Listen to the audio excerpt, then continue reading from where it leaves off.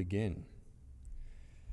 Well, today, as my grandfather said, we're going to be speaking about the founding fathers, this nation, and how we can stand up for truth.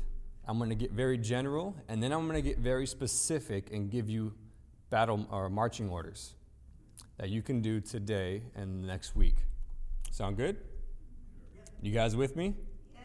Okay, cool. Let's pray. Heavenly Father, thank you for this morning.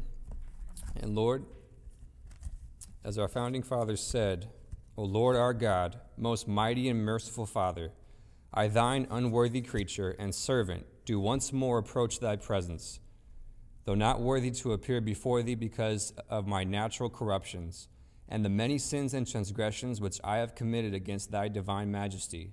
Yet I beseech thee, for the sake of him in whom thou art well pleased, the Lord Jesus Christ, to admit me to render thee deserved thanks and praises for thy manifold mercies extended toward me. Bless the people of this land. Be a father to the fatherless, a comforter to the comfortless, a deliverer to the captives, and a physician to the sick. Let thy blessing be upon our friends, kindred, and families. Be our guide this day and forever, through Jesus Christ, in whose blessed form of prayer I conclude my weak petitions. In Jesus' name, amen. That was taken from the prayer journal of George Washington. Try that on for size. This country was founded by believers. This country, we have the freedoms, the liberties we have in this country because they come from the Bible. In fact, George Washington said, it is impossible to rightly govern without God and the Bible. And James Madison said that our Constitution is only for a moral and religious people. And here's the idea, that this liberty we have is not man's idea. The freedoms we have here in this country, the freedoms we have, that each individual has inherent worth from God Almighty, and that each individual can choose to do the right thing. Those come from God. Liberty is God's idea, not man's idea. And I want to take a minute to acknowledge our president and our vice president, not in the sense of honoring them, though, but to call them out. They posted yesterday on their social medias, enjoy the long weekend. Nothing about our founding fathers, nothing about those men and women who have died, nothing about the armed forces. Enjoy the long weekend. This is the reason we have a long weekend. Because I want you to imagine something right now. I want you to imagine you're an 18-year-old man. You're on a boat. Your friends are with you that you spent the last year with training. They have thrown up. They've gotten seasick because our leaders have decided that the best way to win this war was to invade Normandy. And as the boats and as the doors are opened, bullets are coming at you. And you look to your right and you see your friend cut in half. And you look to your left and you see another's friend, his foot blown off. And you have to go and find shelter. That has happened throughout the ages. That has happened in the American War for Independence. Now imagine you're in the Civil War, brother against brother, cannon going right through your friend. Vietnam, Korean, Afghanistan, all those who have died for our freedoms. That is the reason we have Memorial Day, and that is the reason we have a 3-day weekend. It is said that Jesus Christ and the American soldier are the only two people who have died for you. And that's just a general rule of thumb. But it's true. But I want to take a minute and recognize those who have fallen and honor the dead. As Abraham Lincoln said, that these dead shall not have died in vain, but that this nation will undergo a new liberty. And that this government of the people, by the people, and for the people shall not perish from the earth. And that is why we celebrate them.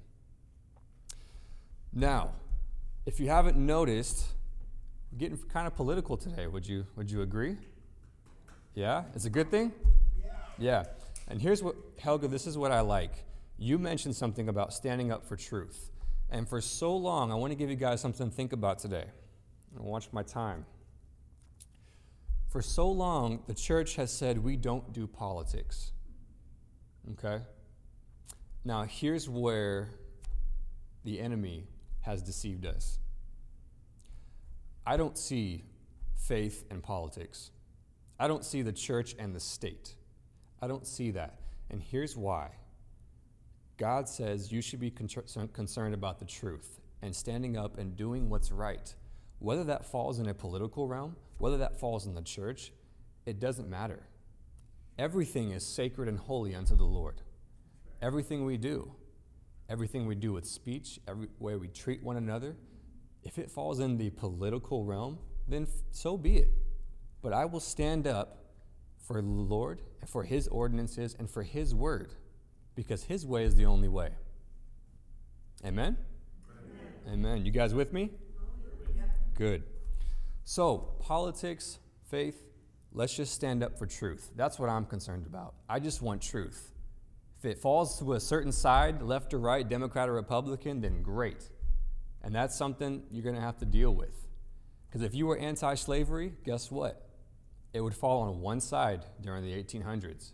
Because there was one side that was advocating to free the slaves. There was one side that said slavery is an offense to God, and that used the scriptures to back it up, including our president, Abraham Lincoln. And guess what? That falls on one side. There's one side today that believes in saving babies, that every human being has an inherent worth from God, born and unborn. Now, you have to take that up with God, but what I hope to do right now is kind of bridge that gap between how we vote and politics, and then what we can do also about it. And so, I want to read you something, because for so long the church doesn't do politics, right? Think about this. You know how many churches are in California? Take a gander. 5, 10, 100, thousands. It's in the thousands. I mean, we have 3 churches on this area right here. We have the Presbyterian Church, who doesn't meet. We have the faithful, who are we, because Jesus has said, no one can shut the door of my church. And he has said, let us not forsake the gathering of one another. That's never, folks. You have been faithful, and you all hold a special place in my heart. And I love each and every one of you because of your love for our Lord Jesus Christ, and that's what unites us. And then you have the Chinese church also. But you also have churches all across this land. And in California, here's the thing. We have churches everywhere. But yet we have the largest GDP back when Reagan was governor. We have the highest debt in this nation. We lead the nation in abortions, in murder, in drugs, and all this stuff. And yet the church is silent because we don't do politics. Well, if the gates of hell will not overcome, and here's my theory, Planned Parenthood exists because the light of the gospel is not felt in that area. Jesus said the gates of hell will not overcome. And so it's time for the church to engage. And I want to read you something, and I want you to try to tell me who wrote this. He said, the communist revolution that was born in the hearts of Marx and Engels in the middle of the 19th century is not going to give up or retreat. No amount of words at the United Nations or peace conferences in the Far East is going to change the mind of communism. It is here to stay. It is a battle to the death. Either communism must die or Christianity must die. Has it ever occurred to you that the devil is a religious leader? And millions are worshiping at his shrine today? The name of this present-day religion is communism. The devil is their god, Marx is their prophet, and Lenin their saint, and Malenkov their high priest, denying their faith in all ideologies, except their religion of revolution. These diabolically inspired men seek in devious and various ways to convert a peaceful world to their doctrine of death and their destruction. So fanatical and ruthless are these disciples of Lucifer that in 30 years they have slaughtered millions of innocent persons and stand prepared with poised weapons to kill millions more in an all-out effort to spread their doctrines to the ends of the earth. What is the subtle creed of communism? What sort of ideology is that has captured the loyalty of countless millions of the world? Dr. Roy Lauren has suggested the following appraisal. Politically, a communist is one who believes the state is supreme and the individual exists only for the welfare of the state, thus destroying the God-given statute of the dignity of the individual. Economically, a communist believes in the replacement of private property in land and capital by common ownership, and the replacement of private management by collective management. Socially, a communist does not believe in marriage as an institution of God, but only as a biological arrangement suited to the reproduction of heirs to the communist state. Internationally, a communist is a revolutionist who is behind much of the unrest in the world today, whether in Korea, East Germany, or Morocco. And ethically, a communist is a believer of the devotee of the big lie. Theologically, a communist is an atheist, a despoiler of churches, a murderer of Christians. A war of ideologies is being waged. Throughout the world, a war of the secular against the spiritual. The actual battles in the areas of combat are only material manifestations of the larger battles that rages in the hearts of men throughout the earth. Will it be truth or lie? Will it be motivated by materialistic philosophy or spiritual power? Will we be led by Jehovah God or duped by Satan? The battle lines are clearly drawn. Billy Graham, 1954. Billy Graham, America's greatest evangelist, said that in 1954, and you better believe it, he was political. When the Christians said in Paul's day, Jesus is Lord, you know what people would say, the Roman citizens would say to Caesar? They would say Caesar is Lord. Now, when you say Jesus is Lord, you're saying Caesar's not. By definition of Christian, you are political. And that even goes for the churches who don't do politics. Guess what? If you believe in Christ and you believe that babies have unborn babies have inherent worth, that's political. Everything we do is political. In fact, Aristotle said politics is the highest form of morality and sociability. Politics is everything we do. It's how you carry yourself. It's how you treat other people. Politics is not left or right. Politics is how we do things. Remember when Jesus said in the Gospels, when he takes them to Caesarea Philippi, and they see all these gods, and he looks at his disciples and said, "Who do men say that I am?" And he said, "Well, some say you're Elijah or John the Baptist." And then Jesus says, "But who do you say that I am?" Which is what he says to each one of us. And Peter says, "You are the Christ, the Son of God." And Jesus says, "Blessed are you, Simon, son of John, for man has not revealed this to you, flesh and blood haven't revealed this to you, but God. And upon this rock I will build my church." Now the actual word there is not church. The actual word is ekklesia. And this is an interesting term. The word ekklesia is a term that the Greeks used to describe a public gathering to talk about whether it was taxes, public policy, or anything else. And the ekklesia, people would fast and pray before they entered. It would gather just like we are today to talk about public policy, taxes, and anything else that the governor or leaders wanted to do. And it was built on two words, isonomia and eleutheria, equality and freedom, liberty and freedom. Now, which country does that sound like? The idea that Jesus used that term, ekklesia, not synagogue, not temple, not synagogue, but a secular term, ekklesia, to sit on this, I'm going to build my church. Liberty is God's idea, not man's. And if Billy Graham can speak like this, we can call out it also. Ephesians 5:8 says, "Do not participate in darkness, but instead expose the fruitless deeds of darkness." That's right. That's what we're doing today. We're exposing the fruitless deeds of darkness. Jeremiah 29:7 says, "Seek the welfare of the city where I have sent you into exile, and pray to the Lord on its behalf, for in its welfare you will have welfare." We're supposed to be concerned about what is happening in our city. And I think for too long, we've been so concerned about what's happening nationally, which is a good thing. But sometimes we use that as an excuse to not get involved here. Here's how you can get involved locally, with your next door neighbor, with your friend that you go out to eat with. And here's where you're not talking about left or right or anything else like that. As Reagan said, there's no left or right. There's only up or down.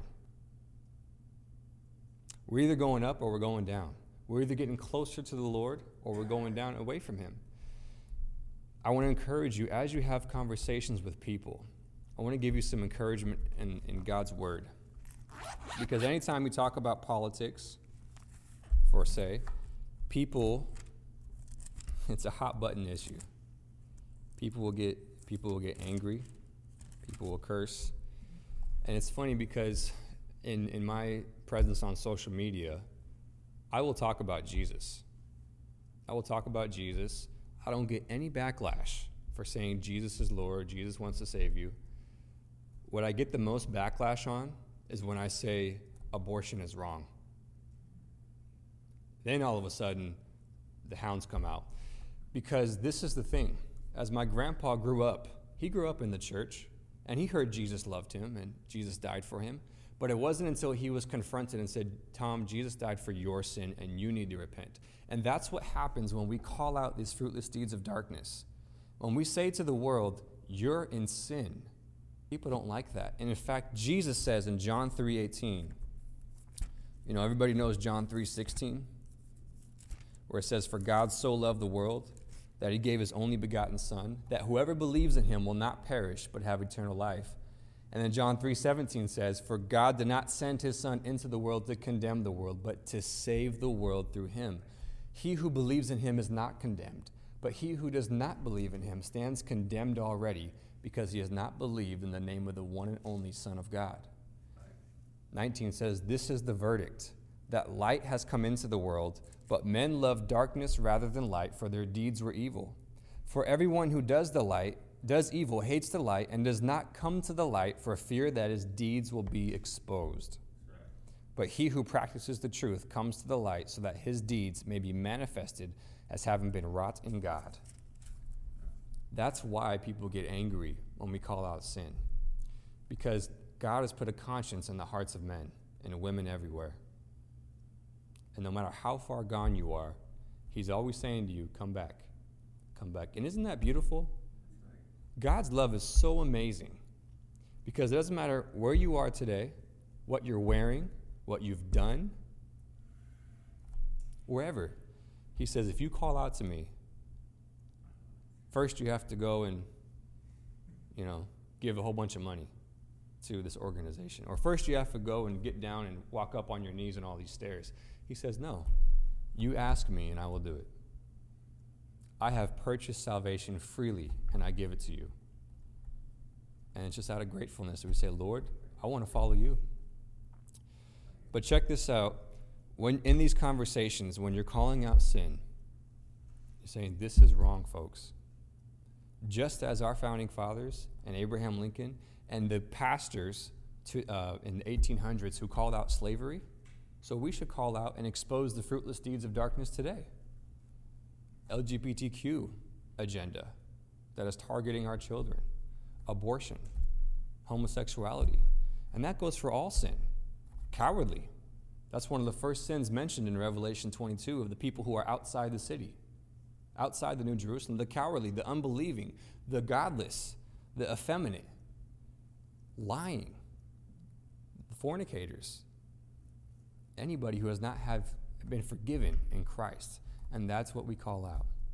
And we don't do it to condemn them, but we do it because God has put statutes and ordinances for our good. Here's the thing. Liberty is so cool, it's so awesome, because you can only experience true liberty when you have restraints. Think about it. If we had a stop sign, if we had no stop signs, that'd be pretty bad, huh? Especially with the drivers here in California.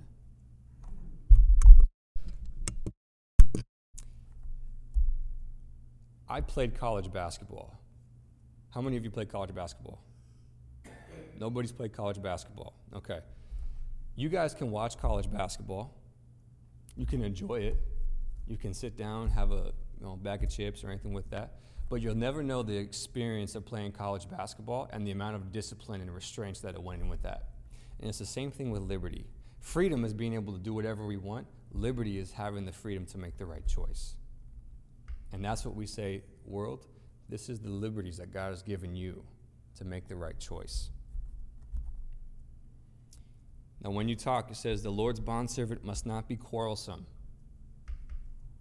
but be kind to all, patient when wronged, able to teach, with gentleness, correcting those who are in opposition, if perhaps God may grant them repentance leading to the knowledge of the truth, and then come to their senses and escape the snare of the devil, having been held captive by him to do his will. 2 Timothy chapter 2, verse 24 through 26. And in verse 23, he says, but refuse foolish and ignorant speculations, knowing they produce quarrels. If you want to know how to impact somebody, say, Lord, I need your wisdom and your spirit to show me what you want me to say to this person. And then he'll give you the courage to do it. Because he promises in James 1:5 that he gives wisdom to those who ask him. And what's great is, he doesn't say, I only give wisdom if you're under 25 years old. Or I only give wisdom if, you make $50,000 a year. He gives wisdom to those who ask him without favoritism. That's great. That is one of the best things in the world. And so I have a question, because right now I want to get pretty specific. I want to give you some marching orders. How can you impact and pray for the welfare of your city? To pray for those locally, because we've been concerned about nationally, which is good. We should be concerned nationally. Pray for our nation. But as Jeremiah says, pray for the welfare of your city, because the welfare of your city is your welfare. And in fact, the actual wording is to demand the welfare of your city, to hold your leaders accountable. Because there are evil people. We're all sinful. But those who continue to choose evil all the time, they need to be called out. And in fact, slavery would still exist today if the leaders and the pastors from the pulpit did not call it out from the pulpit. And so I have a question. Who can name me the Board of Education here in Temple City?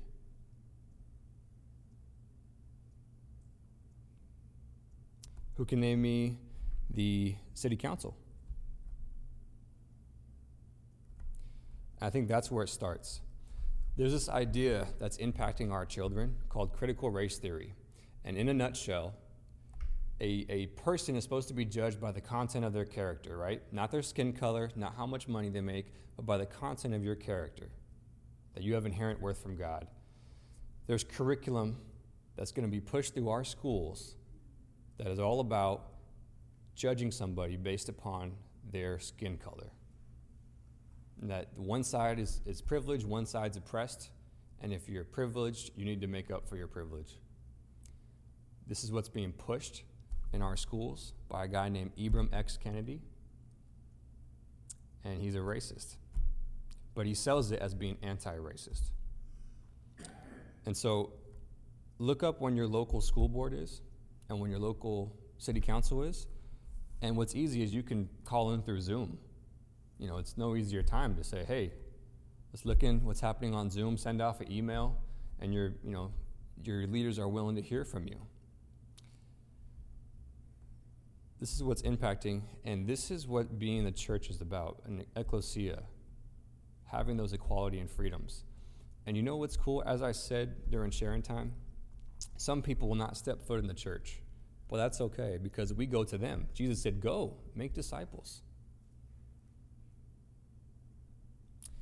Some people will deal in politics, though, but they won't step foot in church, and that's okay, because God uses all things, all kinds of lures, because he's a good fisherman.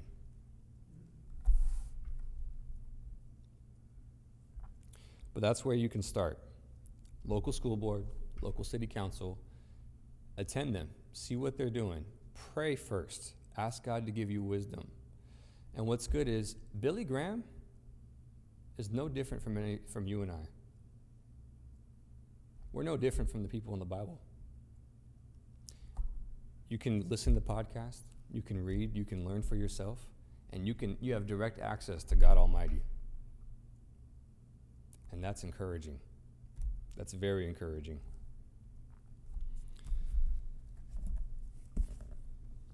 I find it funny that my grandpa quoted Patrick Henry, because I was going to read part of Patrick Henry's speech that he gave before the Virginia Convention, March 23rd, 1775. The speech is on the resolution to put the Commonwealth into a state of defense. And this is the heart of the revolution. Patrick Henry also said that this country was not founded by religionists, but by Christians. And that it's because it was founded by Christians that people of other faiths have been granted asylum here and can practice freely. All right, let's read this, shall we? Have any of you read the entire speech where he says, "Give me liberty or give me death"? Okay, this is good. All right, so get the earwax out your ears, wake up a little bit, and I will try to read this with the justice due. Mr. President, no man thinks more highly than I do of patriotism, as well as abilities of the very worthy gentlemen who have just delivered the House, but different men often see the same subject in different lights. And therefore, I hope it will not be thought disrespectful to those gentlemen if, entertaining as I do opinions of a character very opposite to theirs, I speak forth my sentiments freely and without reserve. There is no time for ceremony. The question before the House is an awful moment to this country. For my own part, I consider it as nothing less than the question of freedom or slavery, and in proportion and the magnitude of the subject ought to be the freedom of the debate. It is only in this way that we can hope to arrive at truth and fulfill the great responsibility which we hold to God and our country. Should I keep back my opinions at such a time through fear of giving offense, I should consider myself as guilty of treason towards my country and an act of disloyalty toward the majesty of heaven, which I revere above all earthly kings. He wrote this in 1775. We signed the Declaration in 1776. This is the heart of the revolution. Mr. President, it is natural to a man to indulge in the illusions of hope. We are apt to shut our eyes against a painful truth and to listen to the songs of the siren that she transforms us into beasts. Is this part of wise men engaged in great and arduous struggle for liberty?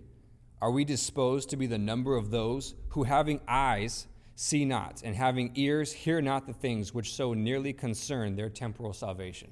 Notice the scriptural reference.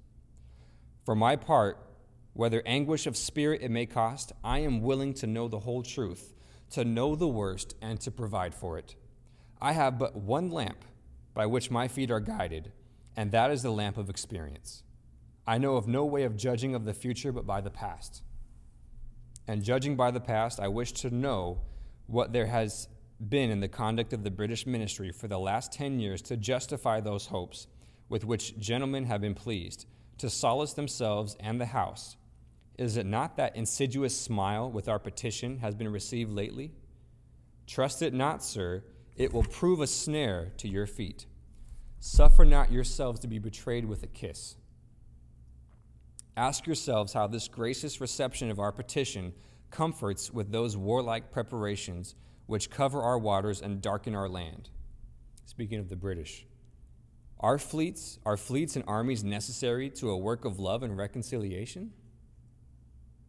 Have we shown ourselves so unwilling to be reconciled that our force must be called in to win back our love? Let us not deceive ourselves, sir. These are the implements of war and subjugation, the last argument to which kings resort. I ask, gentlemen, sir, what means this martial array, if its purpose be not force us to submission? Can gentlemen assign any other possible motive for it? Has Great Britain any enemy in this quarter of the world to call for this accumulation of navies and armies? No, sir, she has none. They are meant for us. They can be meant for no other. They are sent over to bind and to rivet upon those chains which the British ministry have been so long forging. And what have we to oppose them? Shall we try argument? Sir, we have been trying that for the last 10 years. Have we anything new to offer upon the subject? Nothing. We have held the subject up in every light of which is capable, but it has all been in vain. Shall we resort to entreaty and humble supplication? What terms shall we find that we have not already exhausted? Let us not, I beseech you, sir, deceive ourselves longer. Sir, we have done everything that could be done to avert the storm which is now coming on. We have petitioned, we have demonstrated, we have supplicated, we have prostrated ourselves before the throne, and we have implored its interposition to arrest the tyrannical hands of the ministry and parliament.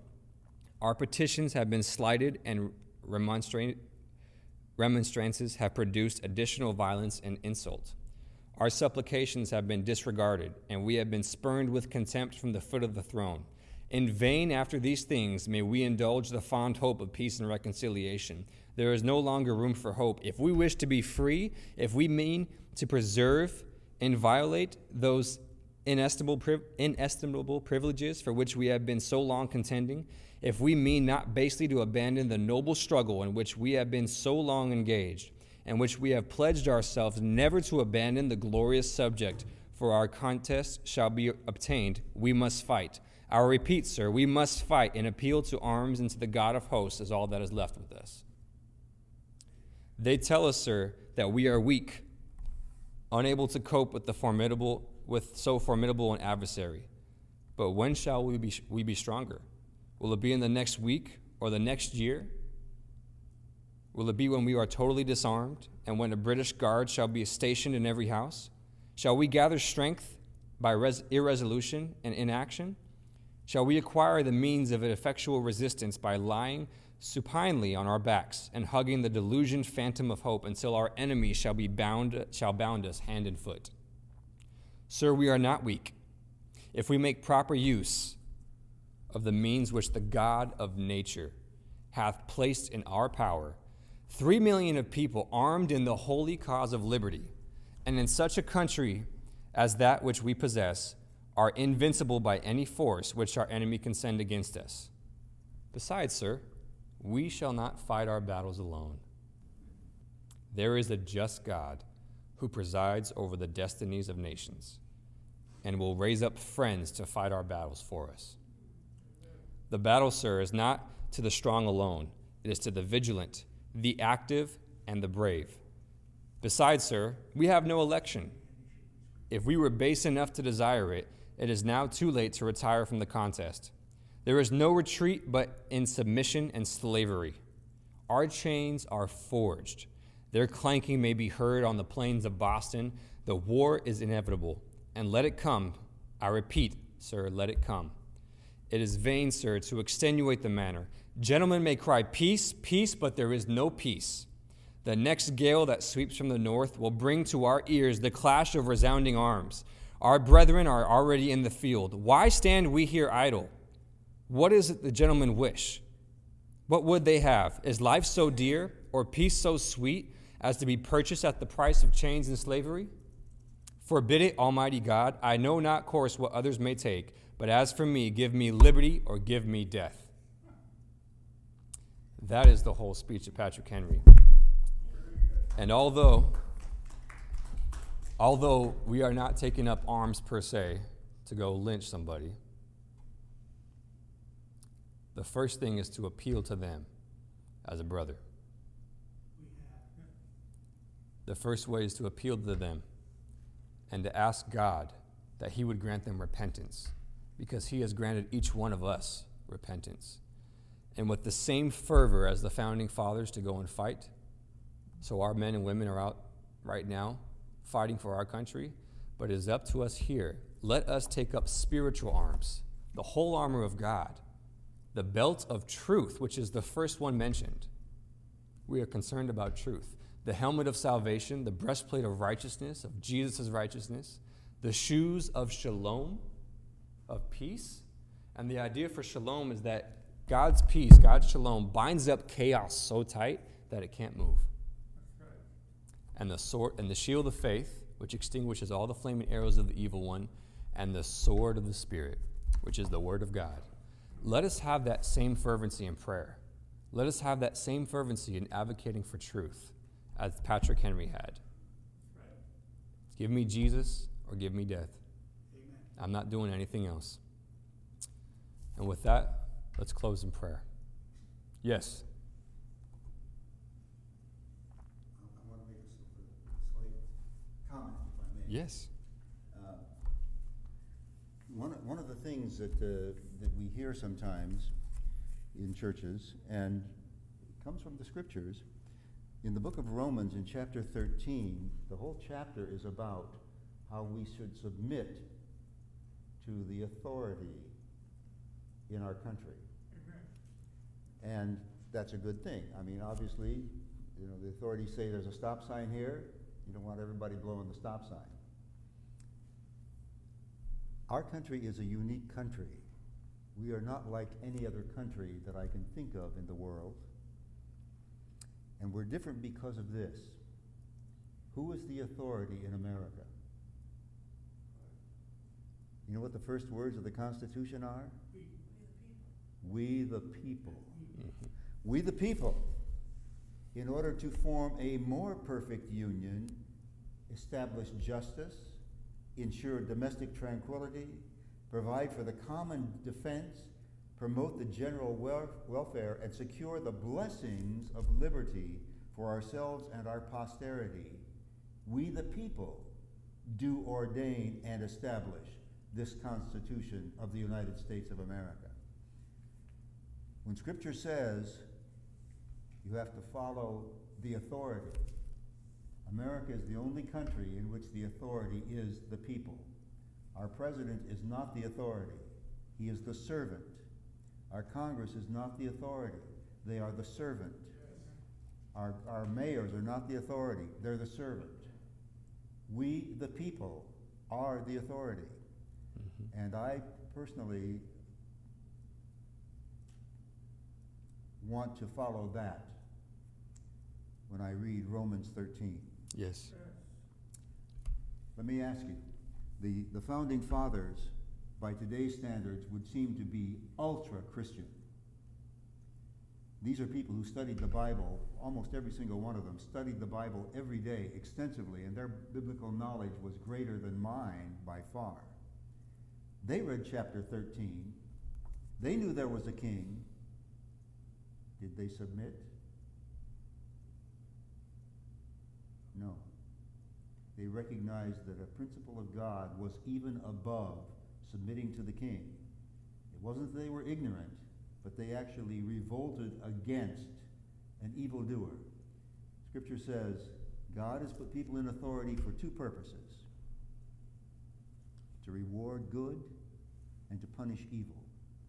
If those in authority are punishing good and rewarding evil, they need to be removed. Amen. And fortunately, in America, we have a legal way to do that. We can recall everybody from the president down to the dog catcher. I want to say one thing. For liberty, this is what America was built on. Even though everyone who comes here doesn't have to be Christian. This is the idea that to govern yourself is to have the law of God within your heart first. Is to have Jesus as your Lord and Savior, and to follow his commands, and to be free from the tyranny of sin inside of you, and then to live your life so that people will be free from the tyranny outside as well. That's the idea of America. And if you don't have that freedom from the tyranny of sin today inside your heart, Jesus will save you today.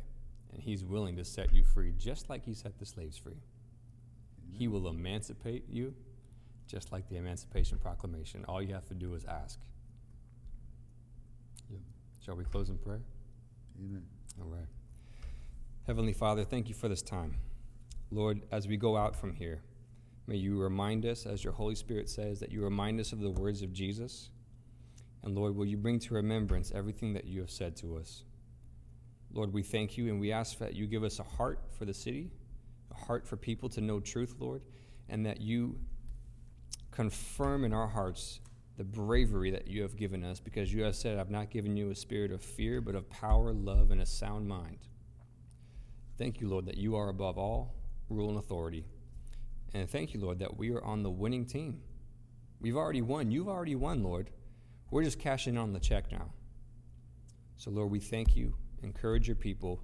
Give our leaders wisdom. And we ask all this in the name of the King of Kings and the Lord of Lords, Jesus Christ. Amen.